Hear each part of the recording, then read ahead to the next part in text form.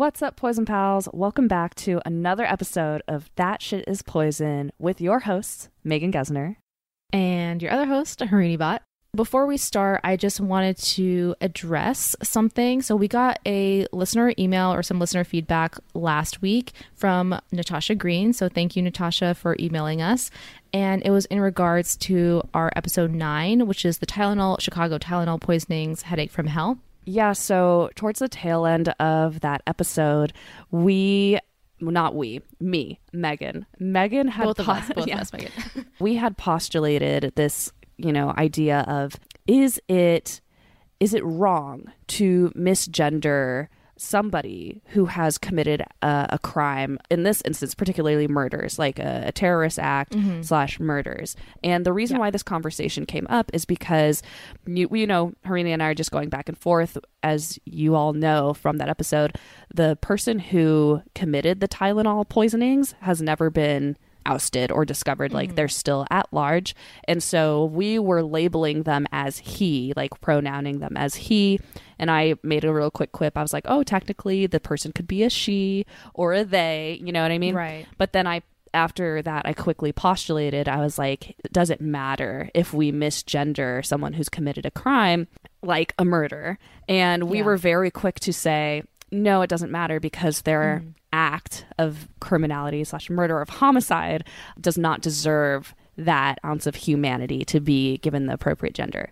So Natasha reached out to us and gave us feedback and educated us and told us, like, we always need to be the higher, better people. We don't need to stoop down to vindictive language and stuff like that. And it is always the more appropriate thing to not to be intentionally misgendering of anybody. Yes, so we just wanted to thank Natasha for checking us on that, and we wanted to acknowledge it here to show that like, hey, we totally agree, and being more mindful of our language is how we want to move forward. So thank you, Natasha. Yeah. Yep. And we're just happy to be alive and well. We are. We're fully vaccinated. Both of us are now fully vaccinated, which is really exciting. Yeah, it is exciting. Like, I feel like I'm in this surreal limbo of I'm perpetually excited, but I don't know how to express it. Yeah. Like, yes. Because when I got my second vax, I recognized that with our friend group, Harini, I'm on the tail end of getting the second vaccinations, because a lot of our peers are in healthcare or in research, and so they've gotten their second vaccination long before I have. But when I went to the vax center and got it, I was like, are people still excited? Because I hope they are. Like, I'm excited that I'm fully vaccinated. Like, does anyone feel this way? But it was really cool because I went to UC San Diego's vax center, and when you exit, there's like a nurse or whoever, an assistant, a helper, who has like a pom-pom and is waving it. It's like, yay, you did it. I'm like, that's what I needed. That's so cute. I love that. Yeah, it's really cute. I was sharing a story last night with some friends that I forget if I told you this story, Megan, but there was, I think it was on a subreddit somewhere, this guy went to go get his vaccination, and now I think everyone's quite familiar with the vaccination process, or especially with COVID, but I'm sure people have gotten vaccinations before. Anyway, so when you get your vaccination, the nurse or whoever is going to give you the immunization kind of has their whole lineup. They have like the Band-Aid ready, they have like a gauze and like the actual injection, right? And so this guy went to go get his COVID vaccine, and the nurse or whoever laid everything out and then went back behind the curtain or something to grab something else, and the guy was like very confused and was like, oh shit, like self-serve, and he literally takes the needle and injects it himself, and then the nurse comes back and was like, what the fuck did you just do? Oh my god. So that's what not to do if you guys are still yet to get vaccinated. Wait, sorry, I might have missed this person who did the injection himself. Did he have like any experience with like giving himself shots, or was it just some random? Okay, Absolutely he was not. just like, I guess I could do this. He was just a plebe off the streets that just came in to get a vaccination one day. Poor guy. That's I don't know what happened wild. with him, but that's so funny to me. I know. Because, like, what do you do? The nurse is probably like, if he didn't inject it right, then it's not going to work. Well, is that... Okay, pharmacist. Harini, as the pharmacist, you tell me. I'm assuming there's such thing as an improper injection. Oh yeah, definitely. Like, okay, I get the idea of like, okay, if it's shallow or if it goes at a weird angle, but like hypothetically, if this person, this guy who did it himself, took it and like tried to be really intentional about how he's seen like shots done in the past. Sure. But he got it an inch lower or something. Yeah. Would that potentially be like an improper, ineffective injection? Actually, no. Like the way that you described it is like, oh, if it's location wise, for the most part, you can't go that wrong. So assuming that he knows where a vaccination goes, it's just like your general arm, your upper arm area. So if he kind of like hits anywhere in that general region, he should be okay. But other than that, like, yeah, I think he probably got it in all the way. Unless he like stopped halfway because he was scared and didn't eject fully. That would be the only thing where I'm like, oh, he probably didn't get the full dose. Yeah. Do you ever review protocols if that were to happen? If you were, you know, is that something that's discussed in schooling? That's like, what would the nurse do? That's like so the nurse can't give him another like, you know, just to be sure, I'm going to give you a follow-up to make sure you got it, because that's your one shot. Literally, you're done. That's it. That's it. You want to do it yourself? You want to do a DIY? That's on you, boo. But if you don't do it right, next in line. That's it. Wow. But that's so funny. No, we've never had to discuss anything like that. And we also never really discuss, like, I guess, like, if it goes wrong, because it's honestly not hard to give an immunization. It really is not. You just go straight in 90-degree angle, depress the vaccine, and you're done. That's it. Okay. Anyone can do it, truly. Okay. But don't. Like, don't. But don't. Yeah. You're like, it's like you just said a whole story about self-vaccinations. Yes. No, you shouldn't do it to yourself. Yeah. If you have access to a healthcare professional, and that is what you're there for, let them do it, even if they go behind a screen for a little bit. Exactly. Just wait. It's not for you. Whatever tools are at your disposal, they're not for you. That's crazy. Well, thanks for sharing that story. Yeah, that's absolutely. I think a lot of not fun things, but a lot of holidays have been happening. We had a really good, do you have a really good Mother's Day? We had a good Mother's Day. Yeah.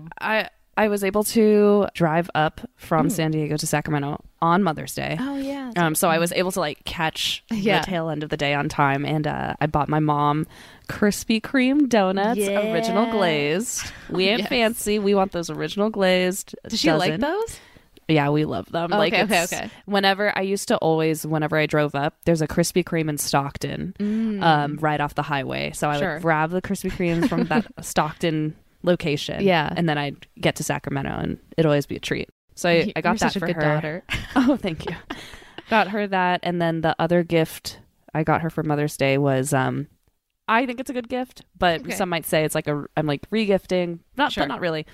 I've owned this burro's tail succulent. Ooh, it's like a very delicate succulent where it like dangles off the edge of the pot or whatever.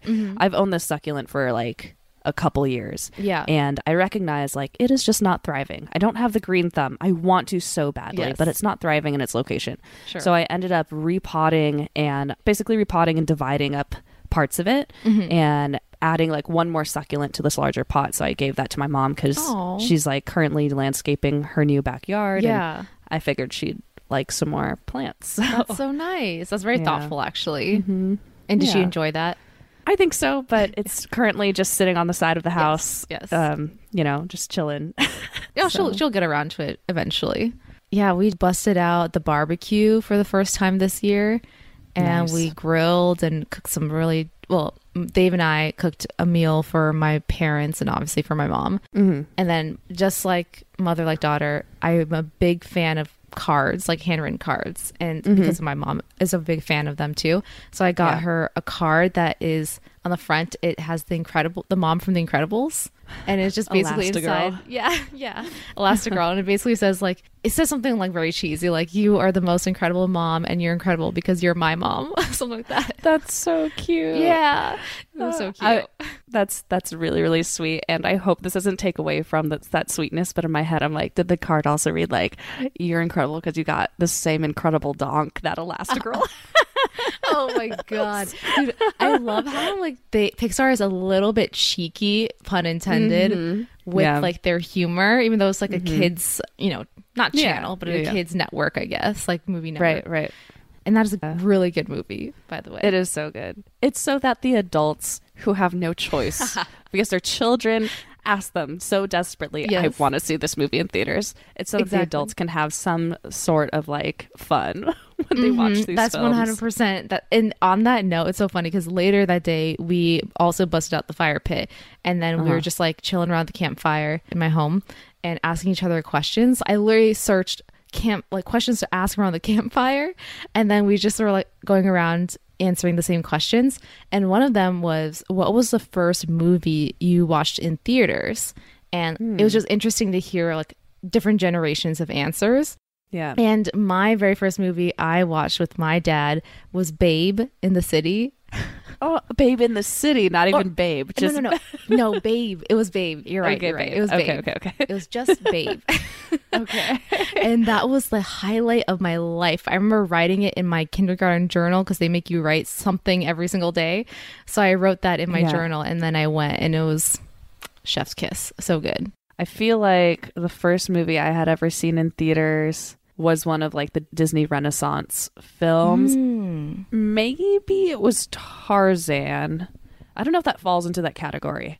What is Disney Renaissance? I've never even heard that term. It's all the hand drawn animated Disney films from the 90s, I believe. Yeah. Like Aladdin and Mulan and all that stuff. Yeah, I can't recall. Anyway, I'm trying to think if this has any transition to what I'm going to talk about, but it absolutely does not. Well, that's okay. I guess sort Doesn't of. need to. Doesn't have to be, but there's a very small connection, and I'm asking myself, I hope I stretch before I make this reach. But the stretch is, we're in COVID, right? Or in the tail end, hopefully, fingers crossed, of COVID. We have received our vaccinations for the most part. So I did a little bit of reflecting, and I was like, I would really enjoy looking at a snapshot in time of the pandemic during 1918 and kind of understanding what the heck was going on at that time and similarities and differences. So I was actually really excited when doing this research, and I hope it is enjoyable for everyone else because I thought it was enjoyable. So that's what we're going to be talking about today. Oh, that's so exciting. No, I think that's a great topic because I think we are all thinking about this, that like we're almost out of the woods. And I just had this conversation with visiting my mom and sister. We were like driving in the car, and I was like, oddly, we were talking about, we were listening to NPR, and then we were talking about what was on NPR. But NPR was talking about people who do buying in fashion and how there are like within the fashion industry, there's like think tanks that tell retailers, oh, in the next couple of years, people are going to be wearing this color because people will be feeling this way. And so they connected that to COVID because they're like, people are going to really want to buy yellow because it's joyous and freeing. And it makes you not think about the stuff that we just went through in the last year. And so it made me think about 1918. I was like, I would love to see, because we know after 1918, we entered the Roaring 20s. That's true. And I think like that's what's going to happen now. And I just have this whole theory that because part of the, I'm sorry, I'm like rambling. No, please go. Part of the NPR bit, they were talking about how a lot of the fashion trend is also the 70s aesthetic when it comes to writing on clothes. So, like the bubbly letters and big bold colors. And I have this theory that, and Drew and I have talked about this. I have this theory that we're entering like a 70s renaissance, essentially. I'm going to use that term again. So cool. Because I think that like we're also seeing like a contemporary counterculture true. With how social media is and all these things. So anyways, I'm excited to hear what you have to say because this is fresh on my brain. That's actually a really good tidbit of information that you shared. That's really, really interesting, and that also makes me excited if that's the case. And you're exactly right. Put my finger on it in terms of that term, but now that you're saying that, I'm like, absolutely, we're already living in this counterculture, and it's kind of been brewing under the surface for some time. And I feel like COVID just kind of pushed everyone to that space for sure. And when we say everyone, my mind goes to the age demographic of like, I don't know, maybe 45 and under sort of thing, you know? Yeah. But yeah, so, okay, Poison Pals, settle on in, because now Harini's going to take us away, because it's her turn today, and she's going to slay. So here we go. Yeah, gotta rhyme. All right, let's do it. So I'm going to time travel you back, come into my hot tub time machine. Bubble, toil and trouble. And we're going to go back to 1918. So I have noticed in the last couple episodes, I have been so horrible at listing my sources. So I'm going to list it at the top of the episode. And let me tell you, Poison Pals, I really went all out on this episode in terms of sources. I paid $3 whole to subscribe to the New York Times archives because whoa. Yeah. I'm a real researcher now, journalist. So the reason being, I believe the New York Times, for the most part, you can just access per usual. It's no problem.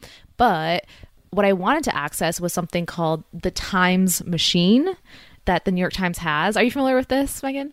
I had no idea that existed. Okay. And I friggin' love that. Yes. That name. Chef's kiss. So good, right? Okay. And it's exactly what you think it might be. So obviously the New York Times has been around for quite a long time. And what you can do is through this Times Machine, you can basically search any date in the history of the New York Times, and it takes you back. It has a digital copy of the print of that newspaper, the whole shebang. Like if it's a 26-page newspaper that day, you're going to see all 26 pages. You can just rifle through them. So I wanted to go back in time and go through the year of 1918 and a little bit of 1919, just to kind of see what was going on at the time. What were people talking about? Was the pandemic front page news? Because the biggest thing that I took away from this, and I don't think a lot of people knew a ton about the 1918 pandemic before, obviously, COVID. And that's because it's literally labeled the forgotten flu. A lot of people just kind of gloss over it in time and history. So I want to know why that is. Okay. So yes, that was my first source, the Times Machine from the New York Times. I got articles from the Smithsonian, from, again, another New York Times article from Ranker, which I love Ranker. Ranker's a really good site. Historystate.gov, The Conversation, PBS.com. I think that's it. Okay. Nice. Like I said, since we're starting to slowly progress out of the nightmare that is COVID, I want to take a look back at the 1918 flu pandemic just to get an inside look as to what the heck was going on at that time and how did they deal with it. I'm going to tell a 3-part story that will sort of take us around the globe and give us an inside look into the pandemic from 3 different global perspectives. Let's first start out in our immediate home country of the US of A. Mm-hmm. Okay. So the year is 1918. The world is raging with war and disease because, mind you, it is also World War I. Mm-hmm. I'm going to take you back to the Times newspaper. It's September 15th, 1918. The front page, the very front page headline title is "Peace is now proposed by Austria-Hungary. Americans repulse attacks and move on." And that's like, I'm telling you, I flipped through every single freaking page and I had to flip through 14 pages before I even saw anything regarding the flu. Yeah. Wow. And on page 14, in very tiny, probably 10-point font, there was a paragraph stating that the influenza pandemic has affected 2,000 soldiers in the Boston area and is spreading to other towns. Military health officials don't believe quarantine is necessary as this disease will run its course on its own. Ding, ding, ding. Yeah. Well, also, that's just like commentary on like being involved in the war, or like the severity of how, we're involved. It's, of course, that's going to be priority, because that's what everyone's looking at, or like, how are my loved ones, what's going on. I can understand why there's only a paragraph dedicated to the influenza, and why even in that paragraph, how they're talking about like, we don't think there's a quarantine needed because we're still in war. Like, that's the priority. I'm not trying to justify it, but like, yeah, I can understand like why that was how it was first reacted to in that way. 100%. And I 100% agree with you. And that just makes me reflect on today. Like if we were in like a full world war right now and we had COVID, it would be very interesting to see how things are covered and how much things are covered. So, and exactly what you're saying, this seems to be like very like early into the pandemic. So, you know, people aren't going to give it too much attention. Yeah. But one misconception I want to clear up right now is that whenever we hear the 1918 flu, we always hear it as the Spanish influenza, the Spanish flu, and thinking it originated from Spain when that's actually not true. So health experts mostly trace it back to originating in the Midwest of the United States, actually. So specifically Kansas, from American soldiers that were stationed at Fort Riley, and it spread like wildfire across Europe once those soldiers went abroad to fight in the war. Gotcha. So basically they were deployed to fight, and from there it spread to the rest of Europe. What is the etymology of the Spanish flu? Like, why was that the layman's term, the public's term for it? I don't even understand. Like, I'm not entirely sure. The only thing that sort of popped up was that Spain was heavily hit, more so than other countries in Europe. I don't think people caught it at the time. Like, I don't think people were doing, contact tracing like we are right now and during the COVID pandemic. It was more of like a retrospective fact that they learned that it actually traced back to Kansas. At the time, it just seemed to all of a sudden appear in Europe, not thinking it came from these soldiers in the United States. So it must have started in Europe, in Spain, is like what it seems to be like. Yeah. And when Harini said started Poison Pal, she put quotation marks around the word started in Spain, started in Europe. That's an interesting thing, because we know how we globally have addressed calling COVID the Chinese flu or whatever, right? Like, and how that is not okay. For me, like, because I am not a historian, I'm not an anthropologist, I'm not a public health expert, so it's very hard for me to think about this event that happened so long ago in 1918 and what the culture was like in that day. Because like I'm having a hard time expressing myself, but what I don't want to do is put my 21st century cultured mindset onto this past historical event, because culture shifts and changes. What originally came to mind with the whole, it started in the Midwest, but it has been perpetually known as a Spanish flu because Spain was hit hard by that. Naturally my mind goes, well, isn't that typical of us for us to write history in a way where it makes us look good, benefits us? We place another country's name on front of it, despite the fact that it originated in our own United States, right? Yeah, that's my first instinct. But then my second instinct is, well, what was the, how was reporting of, how you mentioned testing, contact testing, like what was that like back then? Is it retroactive in a way that is intentional and malicious and pro-American, or is it retroactive in a way where we just didn't have the resources to understand until much, much, much, much later that it wasn't from Spain, Yeah. So I definitely think it was the former. Oh, you think so? Yeah, I definitely. That's the vibe I got from the articles I was reading. It was more like they found out much later because they didn't have the wherewithal, because one, the war was, like you said, a first priority, so they weren't putting a lot of resources towards this quote unquote disease and flu that's been coming around town. So I think it was something that had to happen later on. Got it. And then at a certain point, interest in public health and interest in the flu moves forward and disappears, so no one's bothering to look back and be like, we should really change this name. Totally. You know what I mean? Like no one's it's kind of done and dusted. That's interesting. It's an interesting conversation. Absolutely. So then I move forward 1 month. Yes. Yeah. When I was like, what's after September? It's October. Okay. October 2nd, 1918. Again, the headline title of the front page is "Buy Bonds Till It Hurts the Kaiser.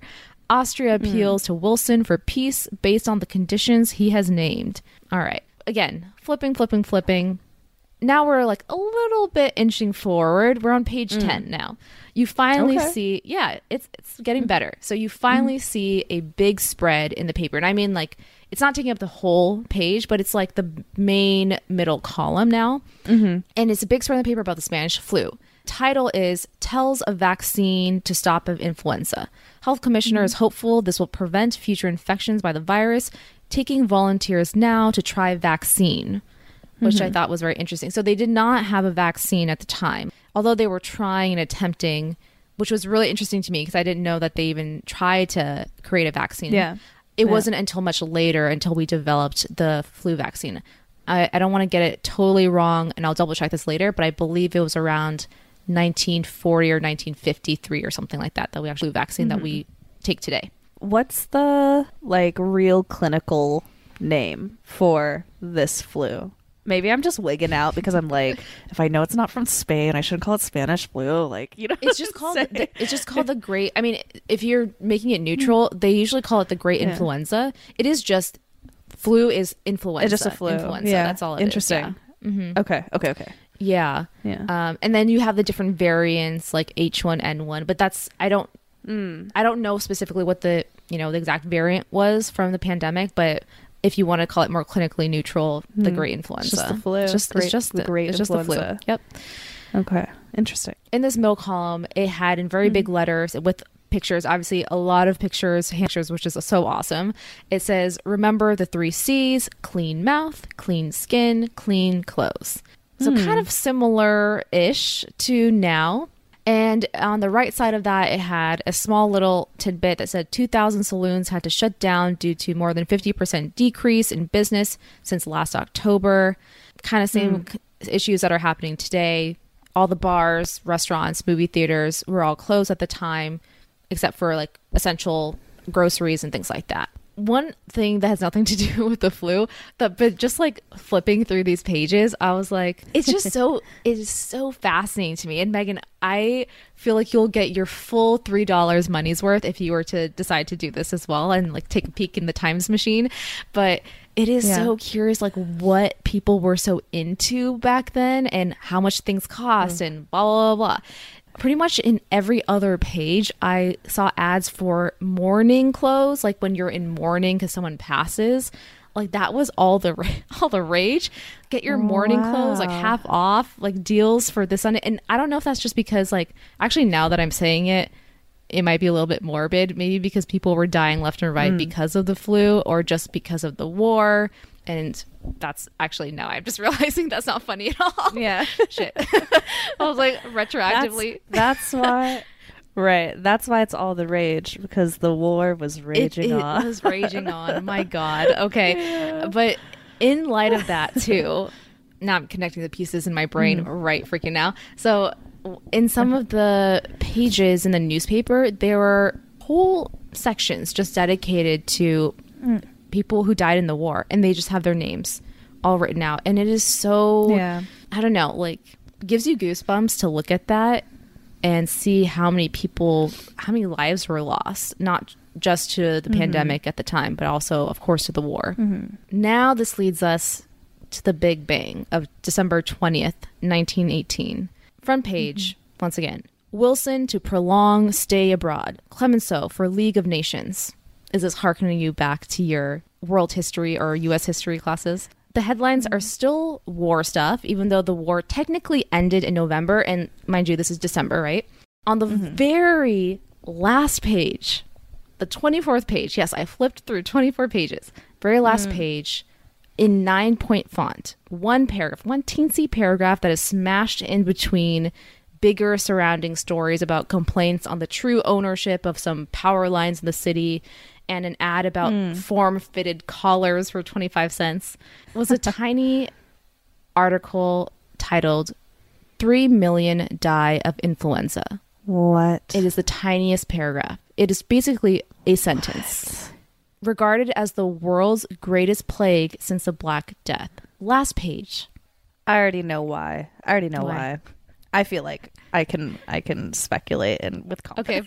Okay, do tell. Because the war just ended, and no one wants to hear about 3 million people dying because of a flu. Yep, 100%. Yeah, it's wrong. It's definitely wrong. But morale is low. We don't need more negative energy. That's as simple as that in terms of, and it's interesting. It's so fucked. It's fucked. And it's interesting because you would think as the Times, you just report the news, right? Again, like going through these pages, it kind of got my brain thinking, like, it's such a huge task day to day to decide what goes where and what gets more coverage versus not. That was a very intentional decision by the New York Times, right? Yeah. And I'm sure by other newspapers and other media outlets at the time as well. So it's really telling of people's morale, I would say. That's an interesting, oh man, like it's another like moral postulation I want to put out there. Because I come across this in the work that I do. Part of some of the stuff I do is if a event happens in the country, for example, I'm going to use examples from this past year, another Black man being shot by police. Yes. Okay. One of the things I do is I put together some sort of language, or it might even be, you know, a statement that's put out by the chancellor of the university. And what I do is essentially reshare that to our athlete population with added language about, you know, here athletics is here as a resource, whatever you may need.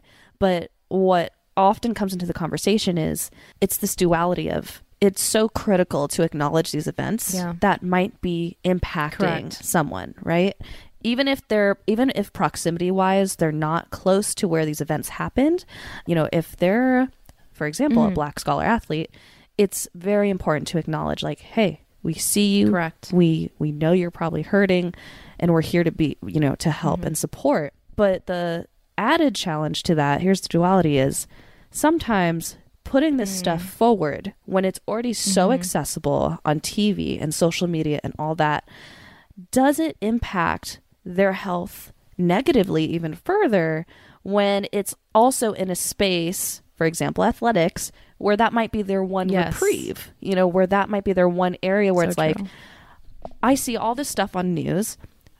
As an athlete, I come to sports so that I can take a step back from it all, right? So what I'm saying is I'm tying this back into that itty bitty paragraph about the flu killing 3 million people, because it makes me think about responsible journalism and responsible news reporting, which is, you know, how do you remain objective as a news outlet where you should just be stating facts? Like, this is the facts of the world.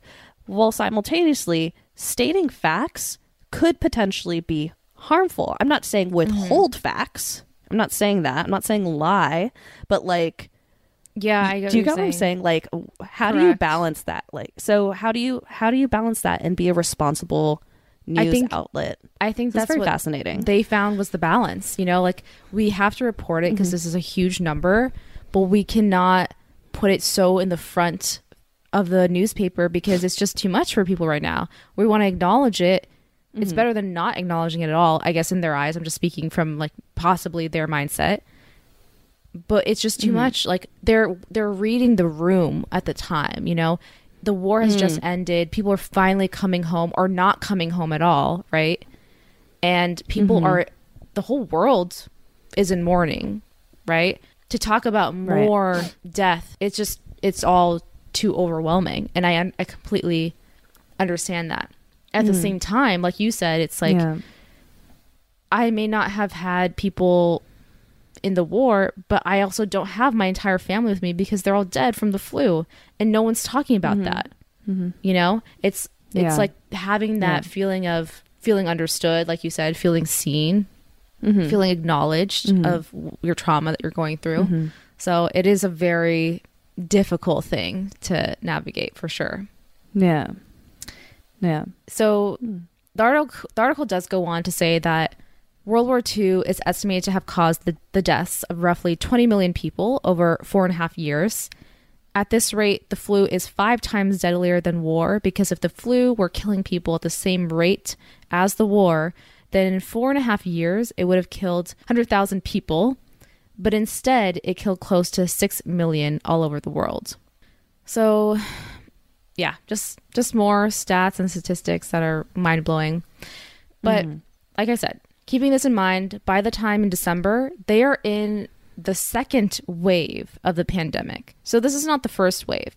And the first wave started in March, subsided in the summer, then picked back up in fall, which is eerily similar to what we saw with the COVID-19 pandemic. Yeah. In general, there was a lack of news coverage on the flu for a while, unless the news was directly related to the war or they, just had to cover it because of the numbers. There are debates on whether or not to close down schools. Pretty much all other establishments, like I said, movie theaters and sports were stopped. The public health effort, as Megan was discussing earlier, at this point in time was non-existent. And there was no such thing as a CDC back then. It did not exist. Most information on what to do and how to be safe came from the New York Health Commissioner, whose name was Dr. Royal Copeland, whose name was actually attached to pretty much every article I read in the New York Times. It was all coming from his mouth. He was basically the 1918 Dr. Anthony Fauci. But like I said, the reason why, at least in the US, there was little to no coverage on the pandemic was because of World War I, but mostly because of President Woodrow Wilson. So we're going to take a little detour across the pond and then a little further to Paris, France, 1918. President Wilson wanted to focus on the war effort.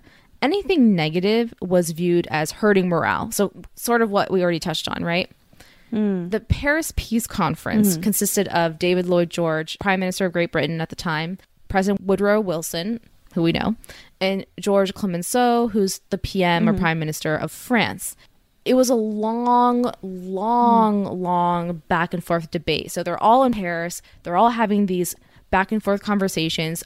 The war has pretty much ended or is going to end, and they have to decide what to do with the entire world, basically. Like, how are we going to safely and fairly end this war that has so damaged so many countries?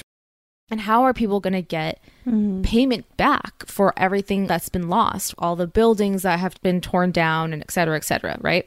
There's a lot of reparations to be paid for. And the main focus of it all was Germany. What to do with Germany? So Wilson was very firm on his stance that he wanted to extend forgiveness to Germany with minimal reparations, hoping that if every country had self-determination, it would prevent all future wars. It was pretty idealistic. All of it was pretty idealistic. The 14 points, League of Nations, if this is all coming back to you guys. But, you can't knock him for trying. They had never seen anything like this before. This is First World War. What are you going to do? But Clemenceau, the Prime Minister of France, basically was like, are you for serious right now? Like, Germany literally destroyed Paris, destroyed most of France and Europe in general. We didn't ask for this. Germany started this. And they lost. And since they put us into this mess, they need to pay.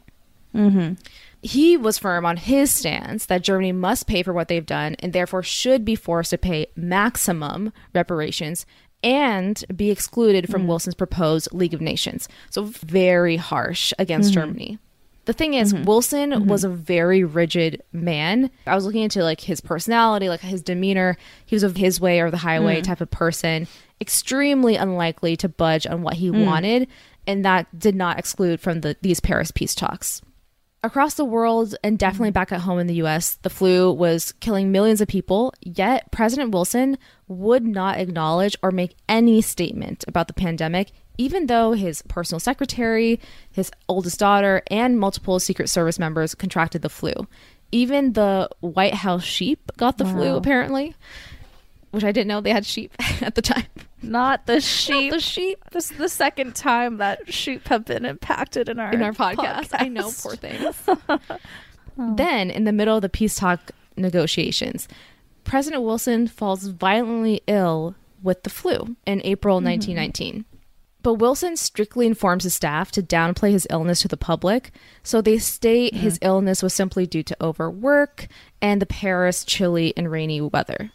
But behind the scenes, President Wilson couldn't even sit up in his bed, let alone get out of it. He was experiencing severe coughing fits, a lot of stomach and GI issues, and was holding 103 fever. Okay, wait. Side note.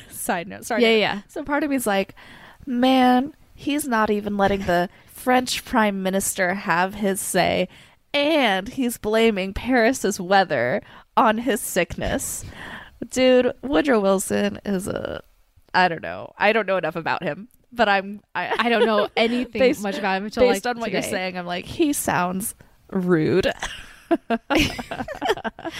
he kind of was like, he didn't really, I don't know. Okay. When other countries, I feel, think of Americans, it's very like kind of self-centered and it's all about me. Yeah. And that's kind of how I got the impression of him. Yeah. And the thing is, it wasn't just physical symptoms. He was also in a very confused state of mind. The usually predictable Wilson, as they described him, was starting to bark out orders, unexpected orders, and he got incredibly worked up over furniture that he claimed suddenly disappeared, despite the fact that nothing had ever been moved. Wow. So he became completely disoriented and was talking in whispers to his inner circle, saying things like, "Shh, they can hear us. The French spies. They're all around us." Oh my God. What? It's like, the French spies are here. So he was just very paranoid and just out of his mind a little bit while he was very, very sick. Interesting. One thing his inner circle did say, though, is Wilson was never the same after his sickness. Wow. In what ways? I'm sure you're going to tell us. I don't know if I am. Oh, no.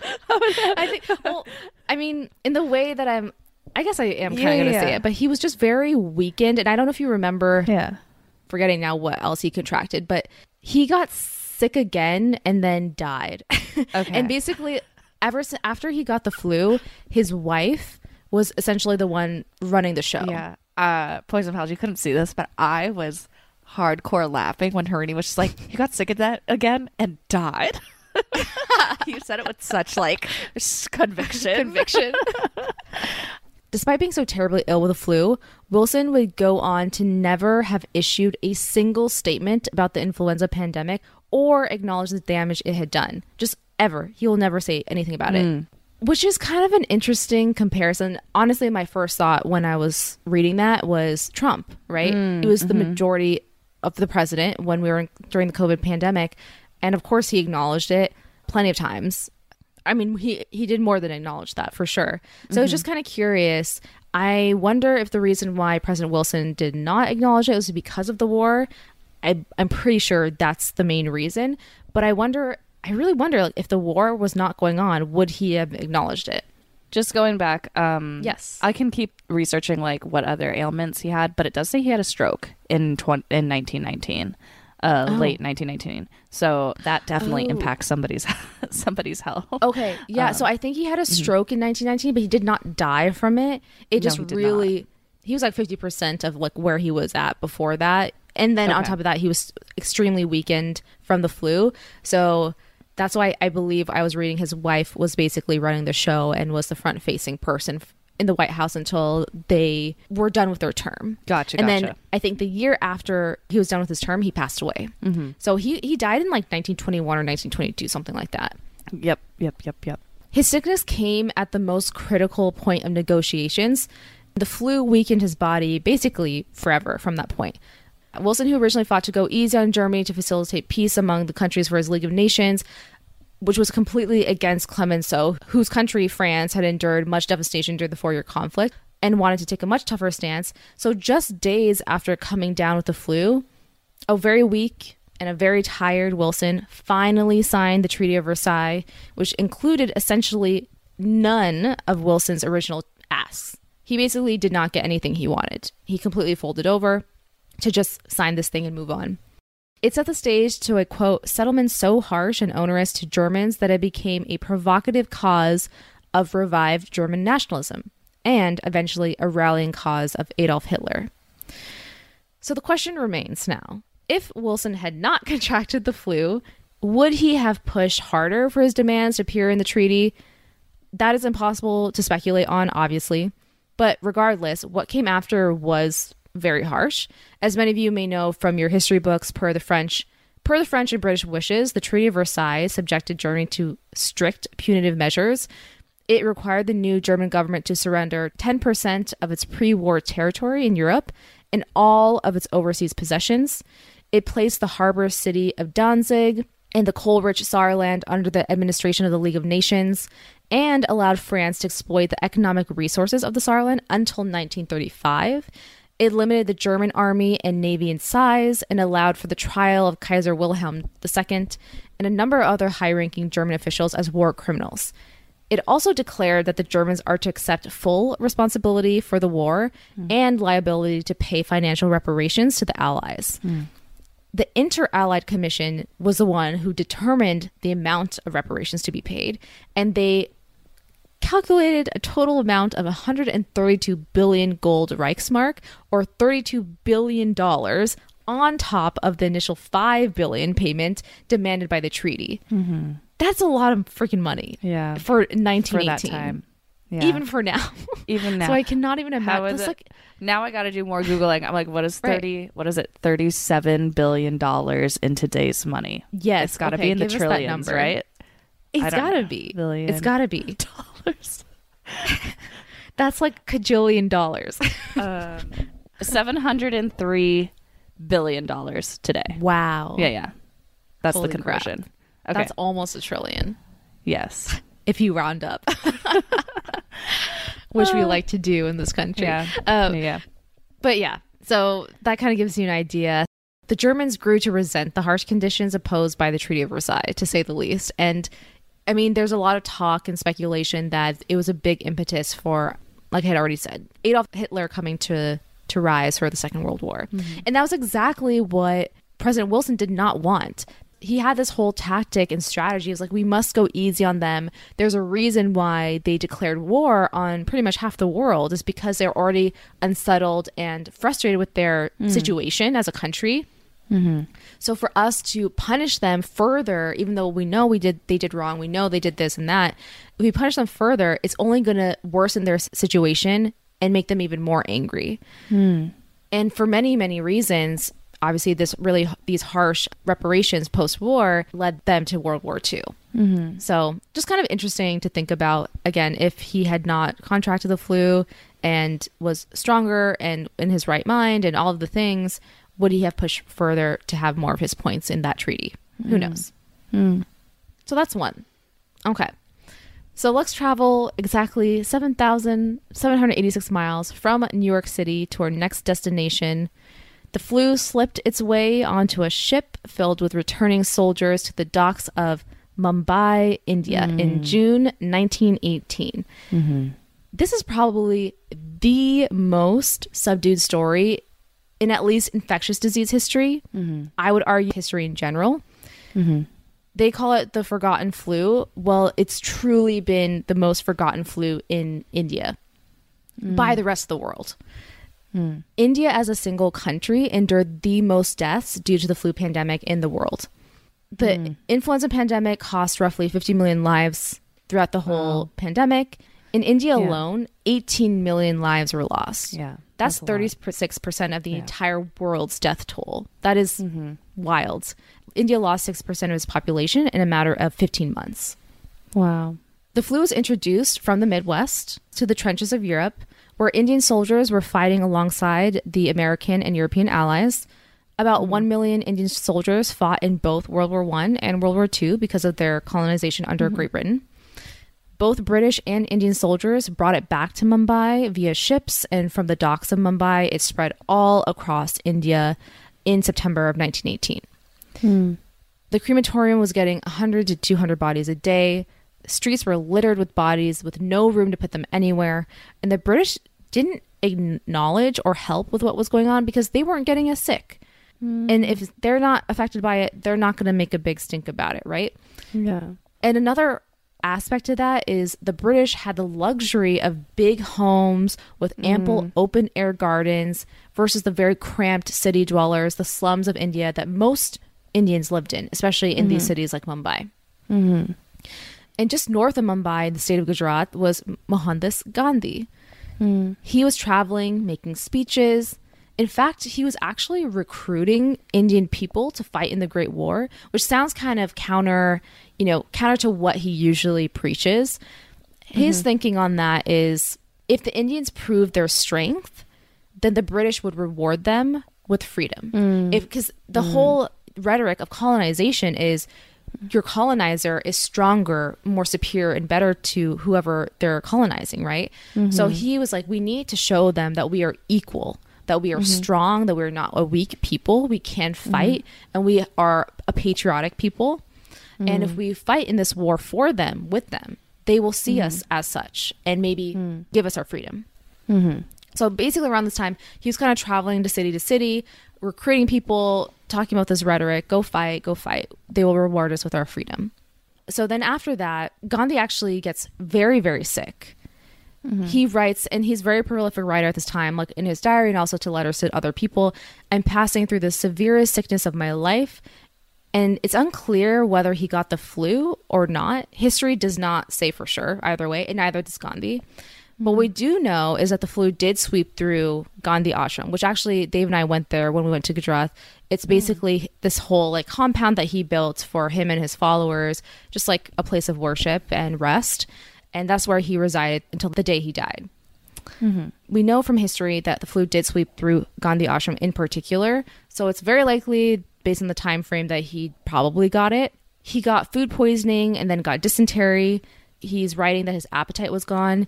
He almost had to crawl to reach the bathroom, and writes in his diary that he was in so much pain that he constantly wanted to scream, but did everything he could to just hold it together.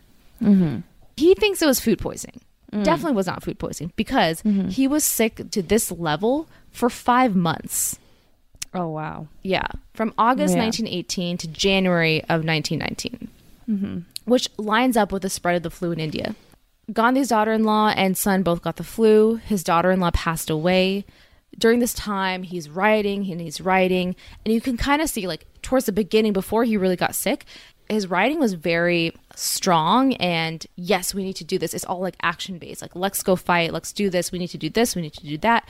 And then as he was getting more and more sick, it gets more philosophical, more existential about life. Like why is this happening? I must have done something. What learned from this? What is my body versus my soul? My body is sick, but I don't, like, my soul doesn't feel sick. How do I separate? Just talking about things along those lines, right? And really questioning everything.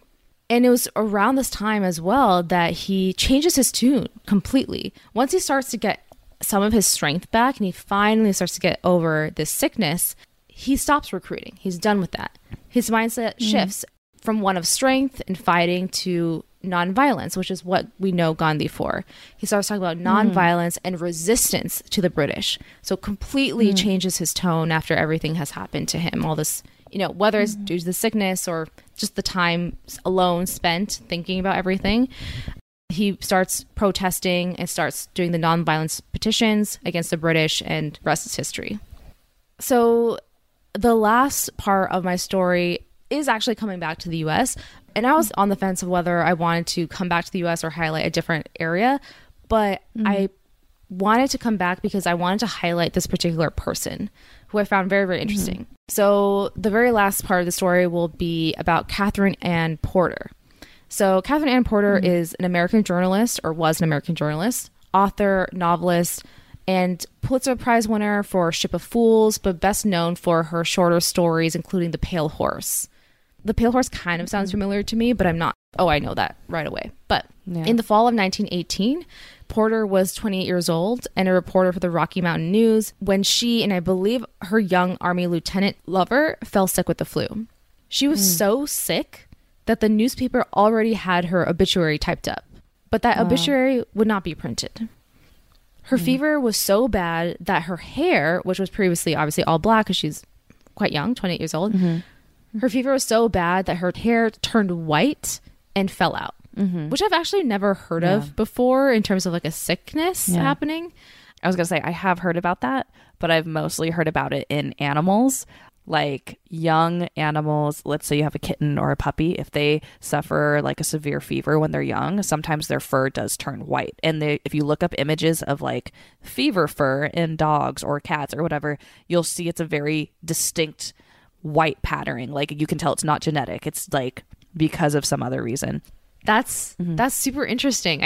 I've never heard of that. I didn't know that can happen. So she recalls that in the hospital, the nurses and doctors talked around her very solemnly that she will pass in the night or in the next few days. There was no more attention that they could give to her that will help her live. So they basically just drew the curtains around her and left her. The nurses come back at night to check if she was dead yet, but she had not. She says, and this is all coming from the PBS article I read. There's also a interview clip. I actually highly recommend listening to it. It's her herself in her 80s talking about her experiences having the flu in the pandemic. And it's so interesting when she brings it up. I think this interview is happening maybe in the 70s. I want to say like maybe the mid to late 70s.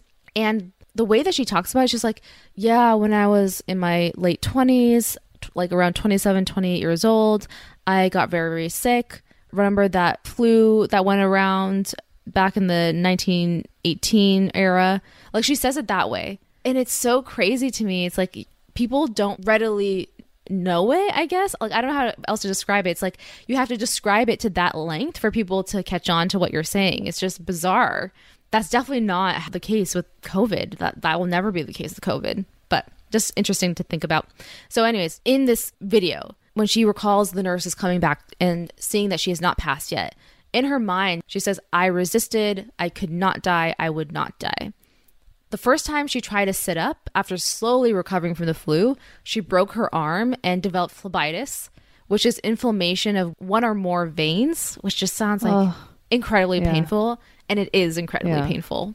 So she developed that in one of her legs, and she was told she would never walk again. But again, defied those expectations as well. 6 months later, her lungs were back to normal from the flu, her arm and leg were healed, and her hair grew back, but still white nonetheless. Mm-hmm. The lieutenant died. Wow. The one that her lover, he just died. Yeah. And Porter went on to write her best-selling novels out of this trauma, with pretty much autobiographical novel about her getting and surviving the flu in the Pale Horse. After that, she spent time with leftist movements in 1920s Mexico, talked race with Hermann Goering in 1930s Germany, married and divorced 4 different men, and was nominated 3 times for the Nobel Prize, and lived a long and fruitful life to the ripe age of whatever age. She was like well past her 80s. I think she was like 90 something. She lived to like 98, I think, actually. That's significant. It is significant. Mm-hmm. Like, she definitely lived a life and had a lot to say about it too. So I just thought that was such an interesting character story from the time. Absolutely. It was the White Horse or the Pale Horse? The Pale Horse. Wait, but the Pale Horse is also an Agatha Christie novel. It is. I know. But I think it's just like it just like happens to be the same title. Okay. I love that you did these 2 character stories back to back, Katherine Anne Porter and Gandhi, and how they went through these trauma of going through this illness and came out the other side in a certain way. Mm-hmm. I mean, did you comment at all on who Katherine kind of was prior to her illness? Like, she was already writing. Was she already well known in the community? I'm assuming no. No, not at all. She was just kind of like, low-ranking journalist, I would say. Okay, gotcha. Yeah, so when you're talking about Gandhi, again, I should have mentioned this earlier, but I was just like listening and absorbing. Yeah, of course. I was like, it's good storytelling. So with Gandhi, there is one thought that came to my brain, which was like, dude, if he fought this illness for 5 months on and off, I can see why he came out the other side as totally, promoting anti-violence, peace, because I'm sure he was just fucking exhausted. Yeah. Prior to this, you were talking about, he's like, I need to show that the Indian people are strong. Yes. We can fight. And he's probably coming out the other side like, I'm not strong right now. I know.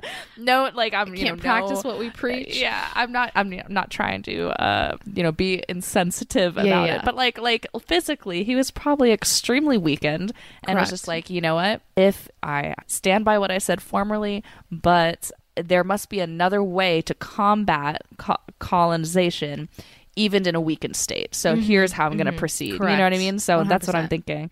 Yeah. And then with Katherine, I'm like, I almost think about our lived experiences now of, while I am lucky to say I've never gotten COVID and have not had immediate people in my life be impacted by it, but like being in the quarantine, right? Mm-hmm. This idea of like, we're inside all day. Now we're a whole year has passed that we've all been doing this together. Yeah. And now we're talking about earlier about how we're all getting, well, most of us are getting vaccinated now, and we are like ready to thrive and live and blah, blah, blah.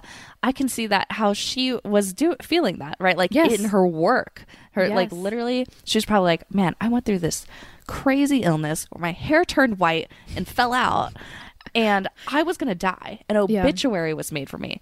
And now that I'm alive and I overcame this, I am going to live. I'm going to thrive, you know? So it's really weird to hear these stories and be like, that's how I feel in my heart. I don't know if I'm going to become a respected novelist. I know. But like, it's inspirational to hear that. It is inspirational. And actually, I didn't even think much on it at the time until you just said it right now. Yeah. She was 28 years old. Like, we're within 1 to 2 years of that, right? When that happened to her. And it's something that, you know, I think actually now most people are very well aware of this, but in the very beginning and even the middle portion of the pandemic, we're like, oh, young people can't catch COVID or get COVID, right? And this is a very good example of no one is immune to any kind of disease. Like, the disease does not discriminate against age, sex, gender. It doesn't matter, right? It will come for you. Yeah. And it really just depends on if you're so blessed enough to come out of it on the other side. It's really just about what you make of that situation, you know? Are you going to rise from it, rise to the occasion? And these are just some really good stories of people who did, or some stories of, in the case of President Wilson, people who couldn't, you know, like just were so beat down by the disease that they folded in many ways. And did that alter the course of history? Perhaps. Who knows? But one thing I wanted to mention when you were talking about Gandhi, I mentioned that he was having very like philosophical discussions with his friends at the time, whoever he was I was going to say emailing, but he was definitely not emailing, who he was writing to at the time. And he came to a point where he wrote this very impactful statement or thought. He had this repeating question in his mind. Why is this happening to me? And not like in a selfish way, he's just kind of postulating. Like, I'm curious, like, why did, you know, God choose for me to have this flu as a very, like, you know, religious person that he was? Like, it must mean something. Like, what can I learn from this, right? And through this, he made this very thoughtful statement of, my body does not belong to me. It belongs to India. And then from that, he developed all of this rhetoric of nonviolence. And this is what we need to do. We need to oust the British and reclaim our country land. Interesting. Yeah. One last thing that I'm looking at right now from the very last page of the New York Times, my Times Machine article, is, again, like I was telling you, I was having a blast looking at these ads and things like that.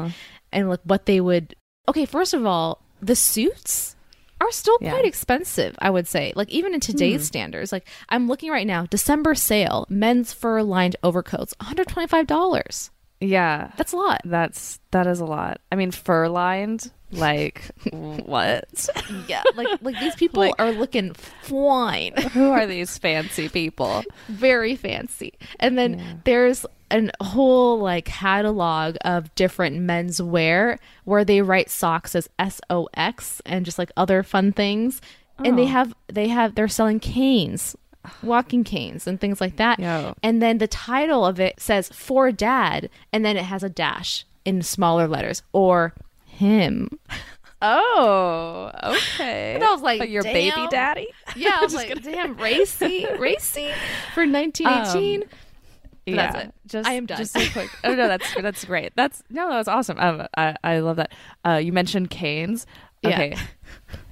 I like semi joke, but it's not a joke for me. I'm like, I would love to see canes and capes brought back. Capes. And I recognize you do have to live in like a colder climate geographical region to actually utilize a cape, but like contemporary capes for men and women.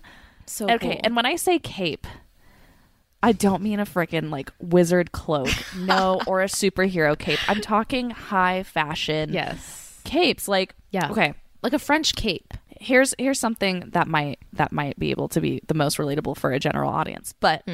If you've seen Beauty and the Beast, 1996 animated film by Disney. Yes. Okay? I know so much. There's a winter scene where she and the Beast are throwing snowballs at each other, and she is wearing a fur-lined cape. Yes. It might be a full-on cloak, to be honest, but That's what I think of. It's like it's a half cape. You know what I mean? Correct. It's like this half cape thing. No, Megan, I literally had a cape. You did. That's what I did. That's exactly what you're talking about. Which is why, like, as soon as you said Beauty and the Beast, I'm like, zing! Like, I know exactly what you're talking about. I forgot that you had a cape. Did you know that? Know that, right? Yes, I used to wear it in college. Yes. You totally did. That was loved like it. A very capes and canes. I loved it. Capes and canes. Yeah. That's gonna be the name of the episode. Yeah. Man, who doesn't want a walking stick you can twirl around anytime and God. Be fly as hell? Literally be fly as hell. Because you can fly on out of there on that cape. Who needs magic carpets these days? So just good. Flap your cape and there you go. That's awesome. I love talking fashion. Okay. Last thing. Sure. The Woodrow Wilson thing. I did like a quick. Okay, first of all, I'm horrible with U.S. presidential history. Absolutely horrible about it. I could not list our presidents in order or all of them for that matter. Are you supposed to? Anyway, people do people take pride in doing that, and sometimes I'm a little jealous. But like, a quick search showed to me that Woodrow Wilson had like multiple underlying health issues. His teeth being number one. Have you seen those teeth? Is that? Oh no, I didn't even look at photos of him. Those chompers? No, take a look. I'll have to look that up in a moment.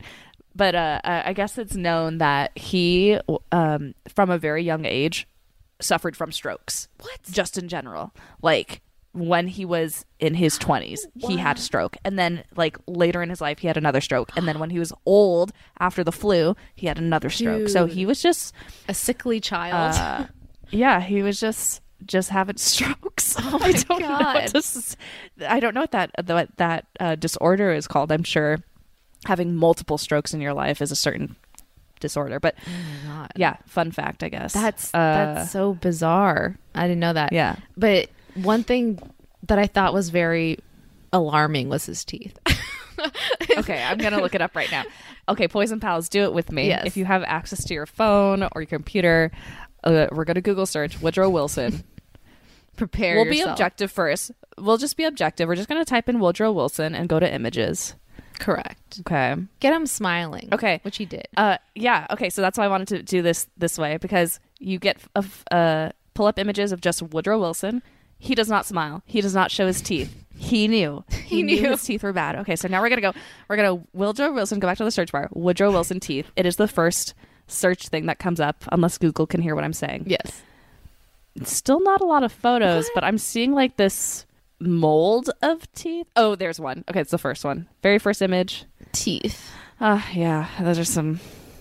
Yeah, he's got like the permanent darkness. Oh yeah, like what is that from? Teeth. Like chewing tobacco or something? I don't know. And I don't know what that is, but it kind of reminds me of, like, you know, like the old Count or Dracula. That's supposed to have like really like messed up teeth. Nosferatu. Yeah, yes, exactly. Exactly. Yeah. It reminds me of that. Oh, he's got some dental hygiene issues. Well, he could not focus on that because he was having strokes a minute. So that's that. Yeah. Okay. Yeah, it's so interesting. Now, okay, thanks Poison Pals for looking that up with me.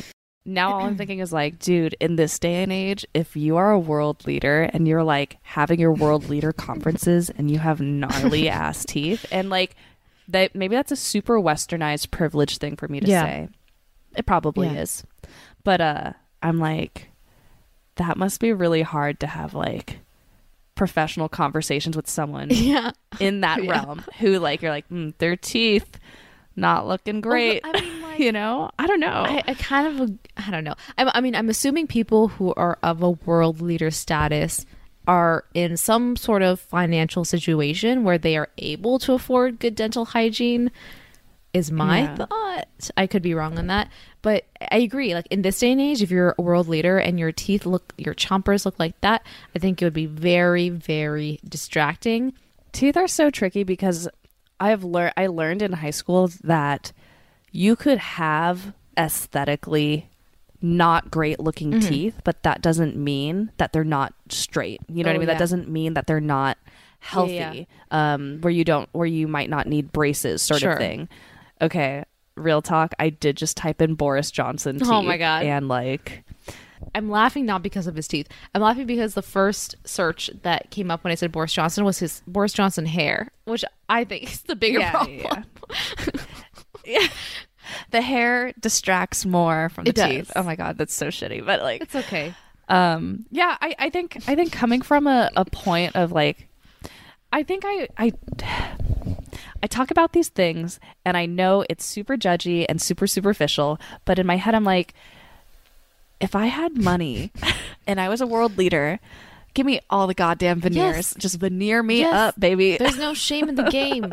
Just get that fake teeth. I have it. Yeah. My front 4 teeth are all veneers. Poison Pals. Did you know that? The best smile. Well, now you know. Secrets out. Well, that was great. That was a great story. That was great. Thanks for sharing. Absolutely. Love this story today. I'm glad. Yeah, it's a little bit different, but I liked the change of pace. So absolutely, let's do it. Let's go into our antidotes. I go in first today, I believe. So my antidote is that at the time of this recording, I'm actually at my mom's house up in Sacramento. I'm very lucky to be able to drive from San Diego up to Sacramento and visit her and my sister. I am visiting, one, for Mother's Day, yes, but mostly for the end of Ramadan. It is Eid 2021. My antidote is that I'm just lucky to be able to celebrate with my family and friends safely for the end of Ramadan. So I'm just thankful that I can, come home and celebrate with my mom and sister. Absolutely. That's my antidote. Absolutely agree. I love that. And Eid Mubarak, Megan. Thank you. Thank you very much. Appreciate that. Yeah. Okay. So my antidote is, it's sort of a two-parter, but blends into one another. So first sort of antidote is, I reconnected with some of my high school friends. And Megan, I think you know this, like I have 2 really, really close high school friends, Adam and Andrew. And it is so funny that we just kind of followed each other. We actually live like not even like literally like a stone's throw away from each other in my where my parents live. And then we ended up both moving to San Francisco, and Adam and Andrew actually live in the same place together. So it's just like, oh, that's right. Nice. It's like so funny like how things work out. So we were all kind of just like in the same place for a while, which was really awesome and fun. And I obviously moved out of San Francisco, so I hadn't really talked to Adam and Andrew in some time, I would say like several months. And then Andrew actually connected with me and he was like, I love your podcast. And he's like, I know. I was like, what? I did not expect that at all. That's so sweet. Yeah. He's like, I've been binging it. Like I'm on episode 11 or whatever. And then he was like, I'm actually here in San Diego. Adam's going to be in San Diego. Do you guys want to all get together and hang out and catch up? I'm like, absolutely. So that's what we did last night. I hung out and caught up with both of them, and it was so good. Oh my gosh, that's awesome. Yes, I do remember them. I remember I met them like once in my life, briefly, while we were in college. But that is so amazing that y'all are hanging out. Yeah. What'd you guys get up to? We went to Cutwater. Nice. Cutwater. What is it called? It's not distillery. Isn't it? Cutwater Spirits. Sorry, that's what it's called. Yeah. We went to Cutwater Spirits, which is like a really nice distillery in San Diego. And then we were not done with the night. And so we hopped over to another local brewery that I love so much, Pure Project. If you guys are ever in San Diego, highly, highly recommend supporting local breweries, and Pure Project is definitely one of them. So yeah, we just enjoyed ourselves so much, and it was truly like those friendships that it's like no time has passed. And while I was talking to Andrew about it, he's like, I got my mom into the podcast too. So we just listen together like during work hours and just enjoy it together. I'm like, that is the most like that's very endearing sweet thing I've ever heard. But yeah, oh my gosh. I'm sure you felt the same way when celebrating Eid with family and friends, but getting back into like the social circles and hanging out with people again. When I came home, I just felt so elated and just felt so like at peace, and I don't know, just felt really, really full and happy. So it was a good feeling, and I'm excited that we get to slowly start to like see more and more people as it gets more safe. Absolutely. Oh, I love that. And shout out to Andrew and his mother for following and listening. That is absolutely sweet of you. Very cool. Awesome. Yeah. That was another one for the books. Okay. So I will take us out of this episode. But before we do that, you know the drill, guys. Please, if you like this episode, subscribe, rate, review, all of the above, and follow us. We post a lot of fun stuff on our Instagram. So if you have an Instagram, follow us at That Shit Is Poison. That Shit's Poison on Twitter. That Shit Is Poison on TikTok. Occasionally. Occasionally. Very occasionally. But other than that, yeah, thanks so much for listening, guys. We really appreciate every single one of you who tune in every single week. Okay, so let's get out of this episode. Guys, don't risk it for that 25-cent cane biscuit. Or the flu. All right. Or the flu. As it happens to be. That's so funny. All right, guys. That's so funny. Goodbye. Peace.